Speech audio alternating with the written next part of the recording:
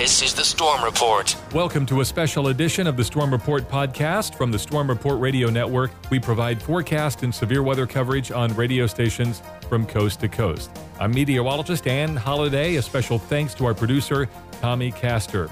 We reflect on today in weather history back on May 22nd, 2011, when the city of Joplin, Missouri was struck by a deadly EF5 tornado. This was destructive in many ways, not only to folks' homes, but their lives, their friends, their family. Many were changed in just a matter of seconds, and still today, they will say when the storm sirens sound, they are traumatized as one of those things, if it were to happen again, would this happen again? And ironically, last year, the city was threatened with another large tornado that moved through the region. Wanted to reflect back a few years ago when my colleague Jennifer Naramore and I put together a series of podcasts through Tornado Talk. And episode 4 was all about Joplin and the Joplin tornado. And Jennifer had the chance to sit down and talk with meteorologist Mike Smith, who co-authored the book When the Sirens Were Silent. And it was a very interesting look at what happened that day in the scope of how the warnings were put out to the public and how the death toll was so unusually high. And we'll listen back to that clip, Jennifer's interview with Mike Smith. Well, I think everything that could go wrong did go wrong.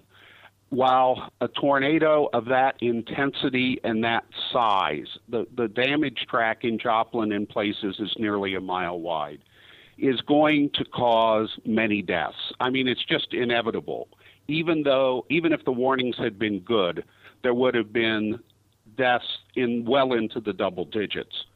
But the Joplin tornado stands out because since the civilian warning program began, let's say in 1957, there has never been a single tornado with a triple-digit death toll. And this wasn't 105 or 106. It was 161. That's a very big number. And I think the things that caused the very high death toll were, one, the tornado was invisible. Unfortunately, in Tornado Alley, when a tornado warning occurs, people go out to look for the tornado, and they could not see it.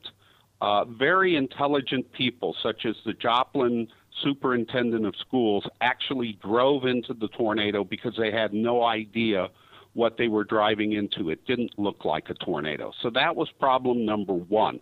Even if there had been perfect warnings, there would have been a somewhat higher death toll due to the fact the tornado was rain-wrapped and invisible. That's problem number one. The next problem is that the National Weather Service put out a tornado warning for northern Jasper County, which did not include the city of Joplin. However, the emergency manager made the decision, even though he didn't have to. He had sirens that could sound only in the threatened areas. Like so many other emergency managers, he had this, we're going to sound the sirens over the whole county or no sirens. And so he sounded them in Joplin.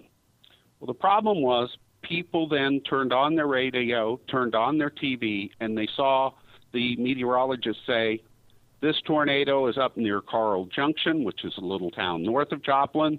That's in the path. Joplin is not in the path of the tornado. Then, a few minutes later, the National Weather Service put out the tornado warning for Joplin, which included the eventual path of the tornado. The emergency manager made the decision not to sound the sirens because he had just sounded them a few minutes earlier.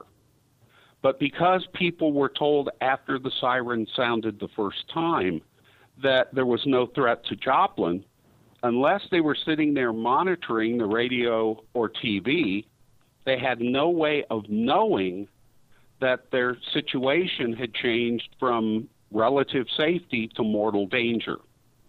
The sirens stayed silent as the tornado got closer and closer and closer to Joplin.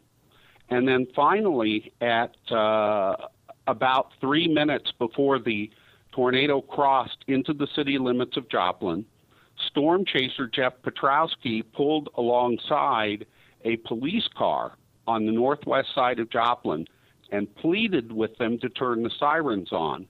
and they did so. However, the tornado had already been doing EF4 intensity damage at that point, and it was too late for people on the west side of Joplin. Moments later, fatalities were starting to occur. One of the TV stations had KSNF TV, the NBC affiliate, had a tower camera that was pointed at the tornado toward the south-southwest. The TV station was north of the tornado's path. And so even though the rain curtain was between the tornado and the city of Joplin, because they were to the north, they could see the tornado. But the tornado looked so much unlike a tornado, at first they didn't even realize that they were broadcasting a tornado until they saw the multitude of power flashes. And when I interviewed Caitlin McCardle, the meteorologist who was on the air that day, and said, what was your impression when you realized there was a tornado moving into Joplin? And her exact words were, quote, I was shocked that there was a tornado in that location. And so even the TV meteorologists were surprised that there was a tornado moving into Joplin. And by the time the sirens were on the second time and the TV stations had sort of recovered and said, okay, Joplin, take cover, the tornado was already in the city doing considerable damage. Do you think this was an isolated incident, or do you think we have a ways to go to improve the warning system that's in place across this country? Let me answer that question with an example. 4 days later, I was in St. Louis giving a speech to the Rotary Club of St. Louis. And that afternoon, I was in my hotel room looking southeast. The tornado sirens were on, the TV stations were breaking in, and I could very clearly see the funnel cloud. And I have a photo of the funnel crossing the Mississippi River with the south leg of the Gateway Arch in the photograph.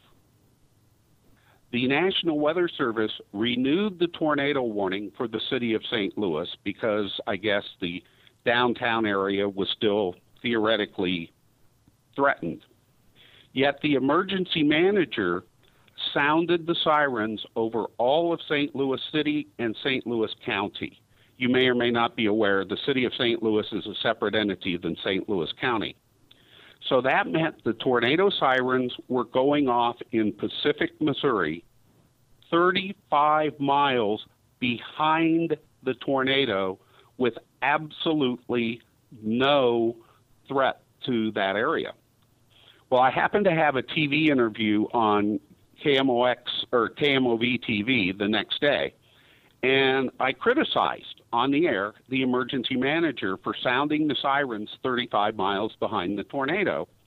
And they went and interviewed the emergency manager, and it was the usual, well, we'd rather be safe than sorry. Well, what's happening in these situations is when you sound sirens time after time after time after time in areas that are not threatened, you're not better safe than sorry. You're inadvertently training people not to pay attention to the sirens and the storm warnings. That is what's actually happening, not better safe than sorry. So, yes, I do have a criticism for the emergency managers who, with the state-of-the-art in tornado warnings in 2016, which has gotten to be very good, continuing to sound sirens over these vast geographic areas that are not actually threatened. The number one safety rule is take shelter immediately when you hear a tornado warning. Don't go outside and look. People do get killed by flying debris around the tornado, and they can get killed at a considerable distance. A piece of sheet metal with a jagged edge has no conscience. It will go wherever the tornado flings it, and if you happen to be there, even if you're hundreds of yards away, it could cost you your life. Get into the basement if you have one. Get into a closet or bathtub in the middle of your house. I am passionate about people following the safety rules because while we still issue the occasional false alarm, the geographic area of tornado warnings has shrunk, meaning there are fewer square miles warned. The credibility of the warning is better than it's ever been. And the only way we are going to continue to save lives in tornadoes is if people will pay attention to them. It is just heartbreaking to me to hear stories of people who were in the warning area and for one reason or another didn't take shelter, and then they lose their lives or are seriously injured, even being crippled for life. Ironically, Mike and I never had the opportunity to meet, but I did watch him growing up when he was on television in Wichita doing severe weather coverage on the KSN station. And, of course, his nightly forecast went on to build a company, Weather Data, who was acquired by AccuWeather. And from there, he's since retired. But it's interesting to listen to this scope of what happened on that day and how this single tornado turned out a triple-digit death toll. And we hope that you use all the warnings available to you today. There are so many more than we had just years ago that can help save you in severe weather and tornadoes. Of course, there's always the AM/FM NOAA Weather Alert radio, your television, cell phone alerts. But remember, sirens are meant for outdoor warning use only. Thanks to Jennifer Naramore for conducting this interview with meteorologist Mike Smith. Thank you to Mike for doing that. And of course, our folks at Tornado Talk have also placed this entire podcast online on YouTube. So if you were to check out Tornado Talk, YouTube, Joplin Tornado, Episode 4, you would be able to hear the entire thing, which is about 40 minutes in length. Don't forget, if you'd like to subscribe to our podcast, you can do so on iTunes. You can follow us along on Stitcher, Spotify, TuneIn, all the major outlets where you can listen to podcasts. And we will join you again very soon. I'm meteorologist Ann Holliday for the Storm Report Radio Network here on our Storm Report podcast.